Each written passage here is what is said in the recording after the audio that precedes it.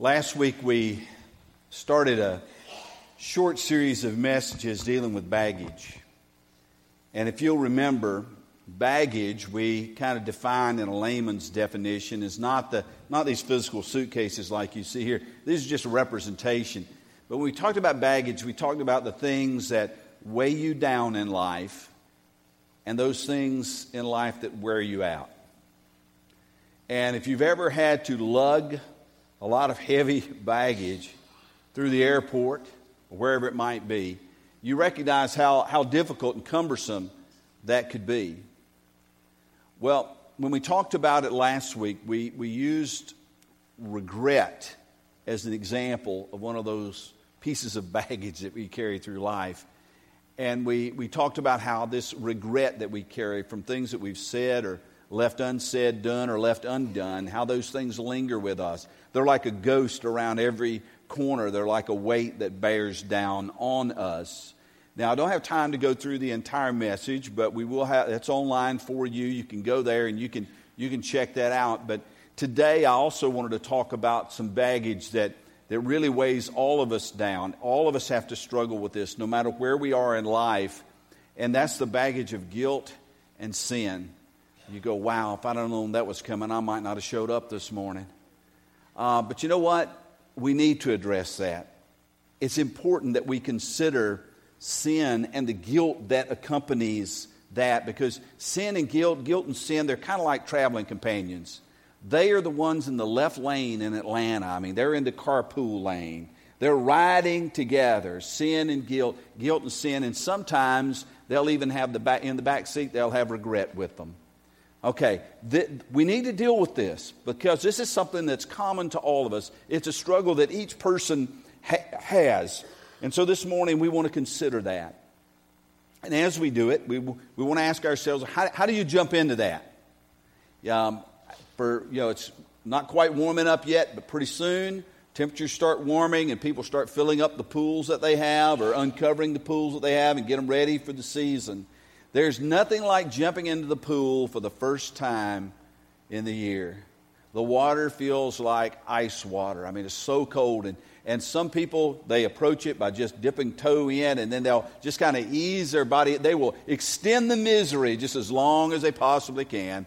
And other people go to the deep end, and they just dive in and get it all over with really, really quickly. So how do we get into this morning? Talking about guilt and sin, this baggage that all of us carry. And the simple way is to look at Romans chapter 3, verse 23, which says this: "For all have sinned and fall short of the glory of God." Boy, that's jumping in the deep end, isn't it? That's just going ahead and getting that cold blast from the very, very outset. Because what this verse tells us, what God is trying to tell us through the Apostle Paul is that absolutely none of us are exempt. We're all in this equation. For all have sinned and come short of the glory of God. That doesn't mean we don't do good things. It doesn't mean we aren't generous from time to time. It doesn't mean we're as bad as we possibly could be. It simply means what it says. We all sin. Now, if you were to do a study in the New Testament of the word sin, you would discover that there are a number of Greek words that are actually translated as sin in the New Testament. The word that Paul is led to use here is the word hamarton, which means to come short or to fall short of something. So it's almost a dual use. He's not only given us the word, he's defining the word in the rest of his sentence. We all come short and come short of the glory of God. What he's telling us here is not only what we're doing, but what the mark is that we're missing. What's the mark we're missing? The glory of God.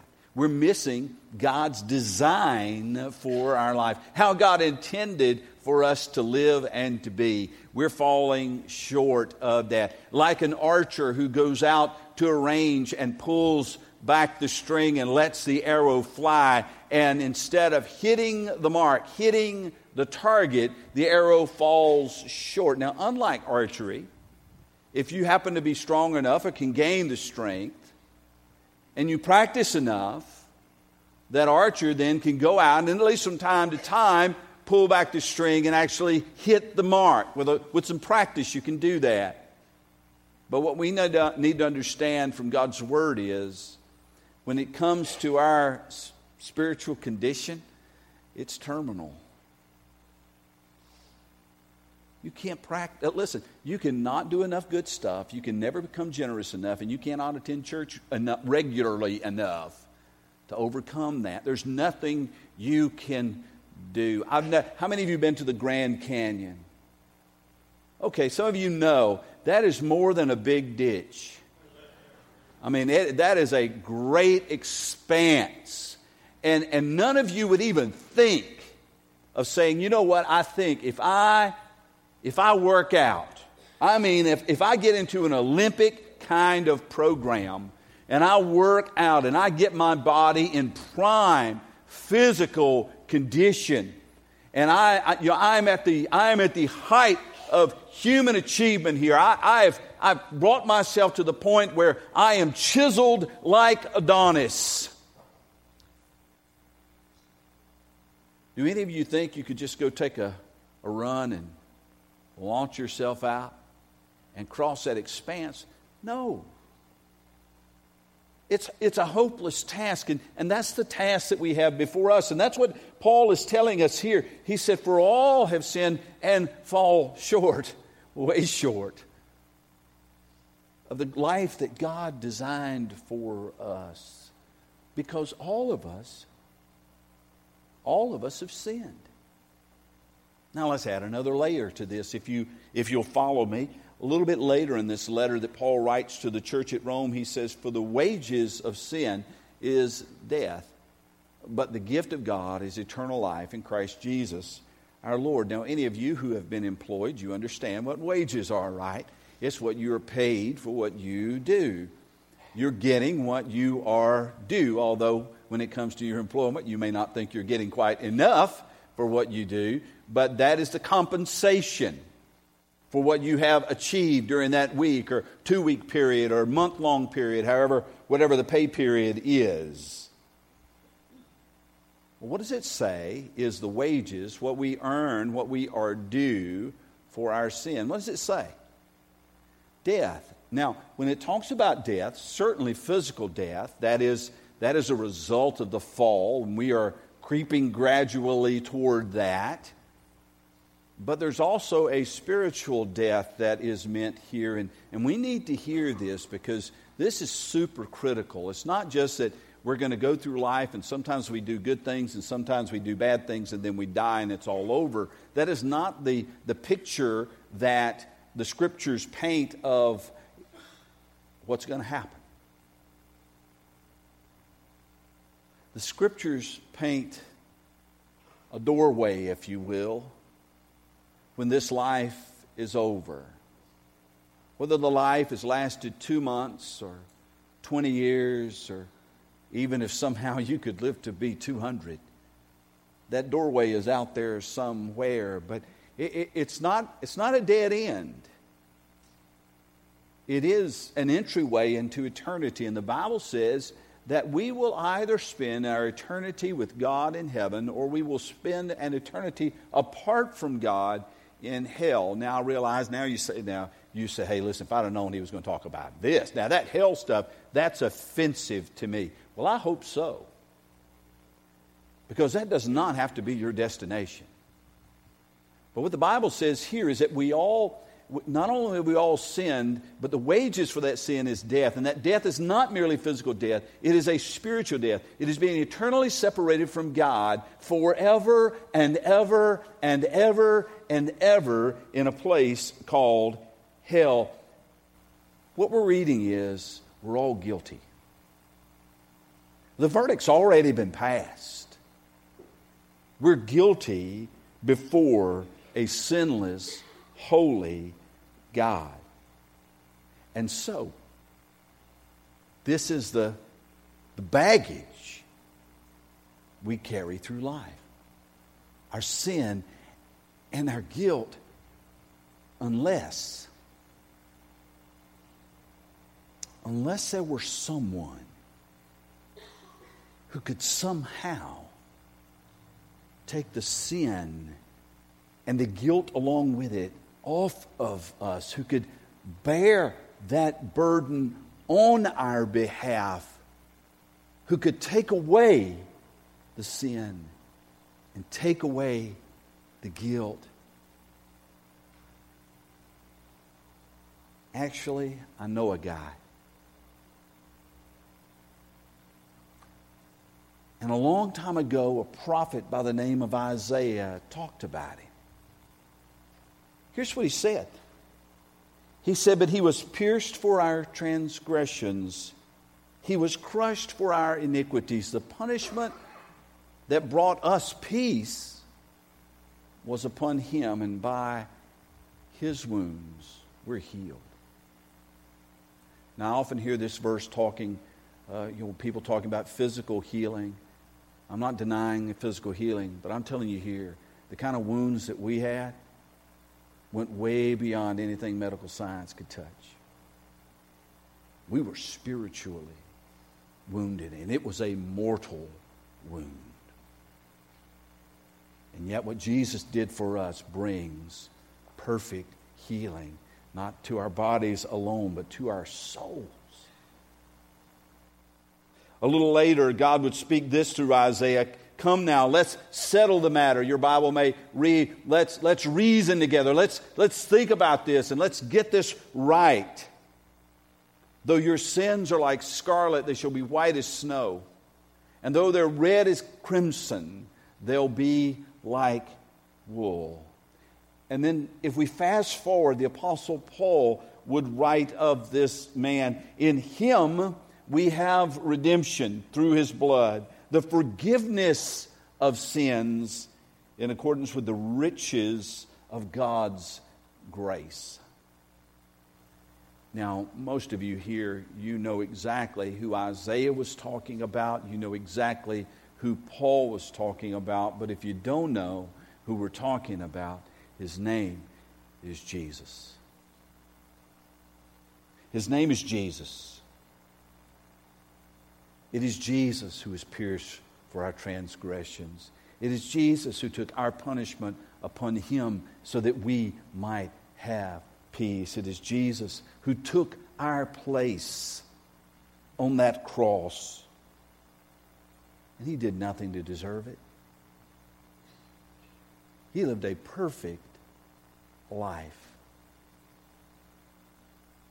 And yet, he chose to go and to die, not for himself, but for us.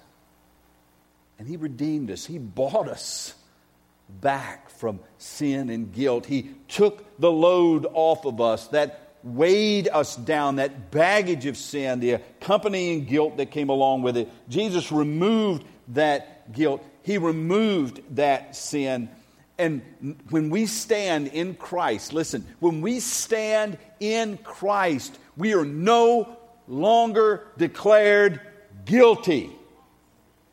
We need to get this. Don't miss this. This will change how you live, not only your Sunday, but the rest of the week, if somehow you could plant yourself in this and have this planted in you. God no longer sees us as guilty. In Christ, we are his right. Listen, this is what Paul wrote in 2 Corinthians 5. God made him who had no sin to be sin for us, that in him we might become the righteousness of God. Now imagine this.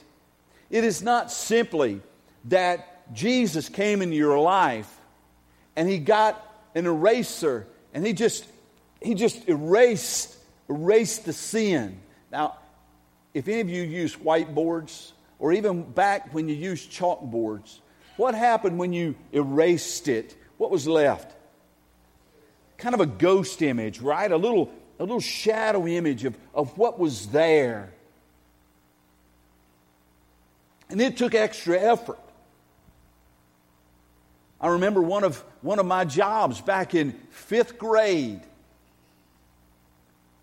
was to You had to stay behind if you washed the board. Now, if you got to beat the erasers, you got to go do that during class time. So you wanted that job. But the job you didn't want was the job of staying after and getting a bucket with some water and begin to wipe the chalkboard down, okay? And get all that stuff off that. Jesus didn't just come down and just faintly erase the stuff to leave the ghost image behind. Jesus came and took it all away. Man, He took the board away. And when you stand before God in Christ, no matter what you've done, no matter how much you have fallen or how badly you've fallen,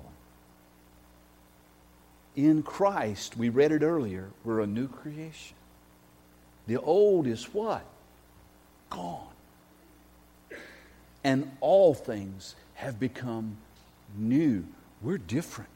We're a new creation in Christ, and we are in Him declared righteous. Now, if the price for our sin has been paid, and it has, and if the price for our sin is paid means the guilt has been removed, and it has, then you and I have literally been set free from it. All that baggage, you have been set free. That's no longer yours to carry. Jesus took care of it on the cross. All your sins, all my sins, past, present, and future. See, some people just say, okay, well, I became a Christian, that took care of everything in the past. Now I'm responsible for everything in the future. I sure hope not. That's not what the Bible says. Listen, Jesus is the Lamb slain before the foundation of the world. While we were still sinners, Christ died for us. It's all done. It's paid in full. When Jesus pronounced on the cross, it is finished, He put a period there, not a comma, not a dash, not a semicolon. He put a period there. It is done. Everything that needed to be done for the salvation of humanity, everything that needed to be done for the fulfillment of my mission on the earth to be Savior, everything has been done. And so we read in Romans 8, therefore, there is now no condemnation for those who are in Christ Jesus. Well, that doesn't mean people won't condemn you. Oh, they will. That doesn't mean Satan won't condemn you. Oh, he will. But here's the reality of it. This is the reality of it. There is therefore no condemnation. No condemnation. No condemnation for those who are in Christ Jesus. So where do we want our location to be? In Christ Jesus. Okay, that's going to be important for us, and we're going to talk about that just a little bit more in just a minute. How do we get there? But some of you are there. You've surrendered your life to Christ. You've turned your back on sin, and you've turned to God. You've accepted Jesus as the only way, the only truth, and the only life for you, the only way to the Father. But you still feel guilty. Am I right? When you do something and you knew you shouldn't have done that, you still feel guilty. Or maybe it's something that you wish you had done and you feel guilty because you didn't do it. Or maybe it's something you said. Oh, none of you have that problem, right? You feel badly because of something that you said. You wish you hadn't have said it. Or maybe you wish you had said something and you feel badly about that. You feel guilty, kind of regret kind of stuff slipping into your life. And what's that all about? I mean, obviously, if we're clean, if we've been made new, if all that stuff right there has been taken care of, taken off our shoulders, taken out of our account, then what's this guilty feeling about? And I want to tell you something. When you do feel guilty, and that is a legitimate feeling, I want to tell you there are two forces at work. God's at work, and Satan's at work. And you, church, you need to know this. They want things from your life that are diametrically opposed. What they want to use this guiltiness, this feeling of guilt, what they want to use that for are two entirely different things. The Bible tells us that God's Spirit, the Holy Spirit, comes to convict us. Now what is that? In John 16 we read, and when He comes, that's talking about the Holy Spirit, when He comes, He will convict the world concerning sin and righteousness and judgment, concerning sin because they do not believe in Me, concerning righteousness because I go to the Father, and you will see Me no longer, concerning judgment because the ruler of this world is judged. The word convict means to convince someone of the truth. It's a real simple definition. It means to convince someone of the truth. And for the believer, the Holy Spirit convicts us. In other words, He makes known to us, He shows us what is true and how our lives are out of alignment with that. I got teased the other day because we were planning our missions and ministry fair coming up in March, and we're talking about putting numbers up on the wall for the table so that you can find exactly which ministry it is, which mission opportunity it is. And we were going to put numbers up there and kind of give you a little map so you'll know, okay, 1's here, 2 here, 3 here. And they have given me the job of getting the numbers and getting those put up on the wall. And I said, I'm going to have to borrow a laser level. Because there would be nothing that would bother me more than to come in and these numbers just kind of all out of line. Okay, part of what the Holy Spirit does is He brings that laser level into your life. And He shoots that red line to let you see how your life doesn't measure up. Now you need to understand this. Satan's kind of doing some of the same stuff, but they've got different motivation. Why is the Holy Spirit bringing conviction into your life? It's real simple. Because He wants you to recognize that you're out of line with where God wants you to be. He wants you to be humble enough to confess that you're out of line. Boy, that's the first step, is to be able to admit it. Not ignore it, but admit my life's out of line with where God wants me to be. To repent. What's that word repent mean? It sounds, it's not a scary word. It basically means you change your heart, you change your mind, and therefore you change your life. So, to repent means I recognize and I confess, I admit it, that I'm out of line with where God wants me to be, and therefore, as a follower of Jesus Christ, as a Christian, I want to make a choice. I want to change my mind. I want to change my choice. I'm going to change my direction. I want to, in other words, bring myself back in line with where God wants me to be. Confession and repentance. And when that happens, then I am brought back into right fellowship with the Father. In other words, I've been living over here. I've distanced myself from God. When I bring myself back into line, it's not that I've lost my salvation now, but I have wandered away. I've stumbled into sin. We all stumble in many ways, so the Bible says. If anyone says he's without sin, he's a liar, and the truth's not in him. Okay, we bring ourselves back into line with God, and that fellowship that we have with God is restored. Now, you go, okay, I don't quite understand what's here. The relationship never changes. Probably the best picture in the Bible of that is the story of the prodigal son. Many of you know the story. If you don't, look it up. It's real easy. You can even Google that and you'll find the scripture passage. Go find that. Spend some time reading this, because there's a father and he had a couple of sons. And one son decided that he didn't like his father's house. He didn't like his father's rules. He didn't like his father's lifestyle. And he wanted to move away from that, get out of line with that, and create his own set of standards, his own life, his own choices. And so he did that. And his father let him go. He didn't let him go because he didn't love him. He loved him in spite of that. Now let me ask you a question. Okay, you've got the father over here. He's at the old homestead. You've got the son over here that's living a wild life. Okay, is that boy still his son? Yes. He's still His Son. It doesn't matter how far He wanders, how far He roams, how far He falls. He's still His Son. The relationship is still there. But when the Father is here and the Son is here, is there any fellowship? No, there can't be. But when the Son brought Himself back into line, brought Himself back into the Father's home, then the fellowship was reestablished. As a matter of fact, the Father said, we're having a party. Man, that's it. We're Baptists. We know fellowship and food go together. Bring them back into line. Listen, if you don't think that's true, you ought to hear the words of Jesus in Revelation. Behold, I stand at the door and knock. Listen, if anyone will hear my voice and open the door, I will come in and dine with him.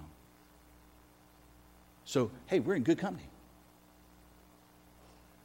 Bring it back into fellowship. The relationship was still there. The fellowship was broken.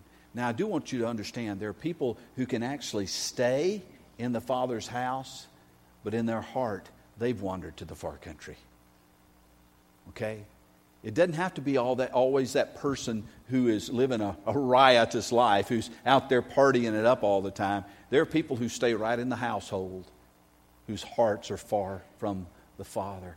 And so that fellowship doesn't exist there, but the relationship's there. And so if you are in Christ, you may have wandered away, but the Holy Spirit's the reason the Holy Spirit kind of shines the light into your life is to try to bring you back. He wants you to confess. He wants you to repent. He wants you to come home. Now Satan's up to something different.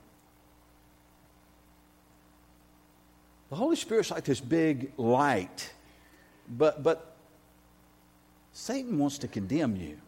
He's into condemnation. And he's into these little whispers. And he'll start telling you things about your life. He'll not only point out, hey, you wandered off, he'll say, you are a hopeless failure. Why in the world would you ever go back? The Father will never receive you back. You've not only broken fellowship, you've broken relationship.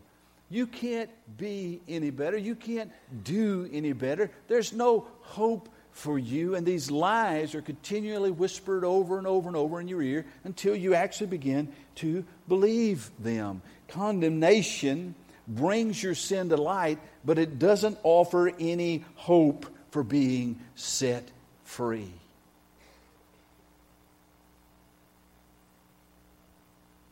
Satan, we're told, is the father of lies. Satan, in Revelation, we're told, is the accuser of the brothers. But we read of Jesus that He's always interceding to the Father for us. Can you imagine? It's like a great court scene where you have Jesus as the defender and you have Satan as the accuser.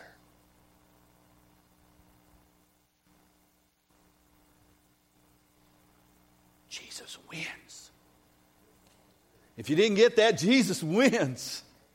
All right. I think Perry Mason, some of you don't have any idea what I'm talking about. Perry Mason was a law, way before some of these law shows on TV now. Perry Mason was a lawyer. I think he lost one case. If I'm not mistaken, I think he lost one case. You can use that probably in Trivial Pursuit. Okay. Jesus doesn't lose. If you're in Christ, you belong to Him and He wins. He defends you. He's always interceding to the Father on your behalf. But Satan comes with a different agenda. We're told that the thief comes only to steal, to kill, and destroy. But Jesus said, I came that they may have life and have it abundantly. And so the question is, who are you going to listen to? Church, Christians, believers, who are you going to listen to? If you listen to the whispers of Satan, he'll have you cowered somewhere in a corner and completely ineffective for the cause of Christ in this world. But if you listen to the Holy Spirit, you'll come home. You'll find restoration and a new beginning. Church, our challenge is to remember who we are in Christ. That we are forgiven. If we remember that we're forgiven and we remember who we are in Christ, we can live a life free from all this baggage. And we don't have to listen to Satan tell us, hey, you better pick that stuff up again and carry it. Because I don't know about you, but if the Son has set you free, you're free indeed. I am free from it. That's no longer in my account. It has been withdrawn and destroyed as far as God's concerned. And so if you are in Christ, here's what I want you to hear. Here's what I want you to do. Would you please close your eyes? I'm not going to ask you to do anything but listen, but I want you to hear these 3 little short portions of Scripture. I want this to sink down into your heart. My dear children, I write this to you so that you will not sin, but if anyone does sin, we have an advocate with the Father, Jesus Christ, the righteous one. He does not treat us as our sins deserve or repay us according to our iniquities. For as high as the heavens are above the earth, so great is His love for those who fear Him. As far as the east is from the west, so far has He removed our transgressions from us. And then this final one, listen. Therefore, if anyone is in Christ, he's a new creation. The old is gone. The new has come. All this is from God, who reconciled us, brought us together, who reconciled us through Christ and gave it to us, the ministry of reconciliation, that God was reconciling the world to Himself in Christ, not counting people's sins against them. And He's committed to us this message of reconciliation. We are therefore Christ's ambassadors, as though God were making His appeal through us, and we implore you on Christ's behalf, be reconciled to God. God made Him who had no sin to be sin for us, so that in Him we might become the righteousness of God. Okay, you can open your eyes. Read 3 passages there. If you want to write them down for further study, it's 1 John 2:1. Psalm 103, verses 10 through 12. And 2 Corinthians chapter 5, verses 17 to 21. It might do you some good just to meditate on those this week, to get the reality of it in your heart. Now, I have 2 challenges this morning. The first is to those of you who cannot honestly say you are in Christ. The bad news is all this baggage over here, that's still yours to carry. All the sin and the guilt that goes with it, that's yours. But you can walk out of this place freed from it. There is forgiveness available in Jesus Christ, and you can receive it. The Bible tells us that God loved you so much that He gave His one and only Son, that whoever believes in Him, trusts in Him, clings to Him, would not perish, but have everlasting life. Your sins can be forgiven. The old hymn says, my sins were washed away, and my night was turned to day. That can be your story. That can be your song. If you need Jesus this morning, we invite you to come and receive Him. Now, if you're already in Christ and you know that you are in Christ, then what is the challenge to you today? The challenge for you today is to listen to what the Holy Spirit's telling you and not to what the enemy's telling you. He wants you cowered in a corner, helpless, hopeless, burdened with sin and guilt that you don't need to carry anymore. But the Holy Spirit's saying, hey, come on out of the corner. The verse that we shared with you last week, as Jesus said, come. Come all of you who are weary, burdened down, and I'll give you rest. For my yoke is easy, and my burden is light. And you, He's talking to you this morning, you will find rest for your soul. Would you pray with me? Father God, thank you so much for speaking to us. Sometimes it is like jumping into the pool on that first day it's opened, and it's a shock to us. But Lord, sometimes we need to be shocked awake like that. We need to be alerted to where we are. And Lord, if there are those here this morning who do not know Jesus Christ as Savior and Lord, I pray that they will not leave here today carrying that burden of guilt and sin, that they would have it removed by placing their faith in your Son, Jesus Christ, and trusting in Him as the way, the truth, and the life, and the only way to the Father. And Lord, if there are those today who are in Christ but who have been deceived into believing that they're no good, they're unloved, there can never be a new start, a new day. They've been convinced by the enemy to hide in the corner, cower, keep their mouths shut, and just live out their lives carrying a weight of guilt and sin that is nothing but a shadow of that which has already been erased. Lord, there's some believers here today who need to be set free, who need to walk away from the old life and need to embrace the new life that you have for them. So, Lord God, I come in the powerful name of Jesus today to ask that you would break the chains and set the captives free. Lord, this is your time to do as you will, and I pray that your Spirit would speak to each heart and that we would be humble enough to respond. For this is my prayer in the powerful name of Jesus.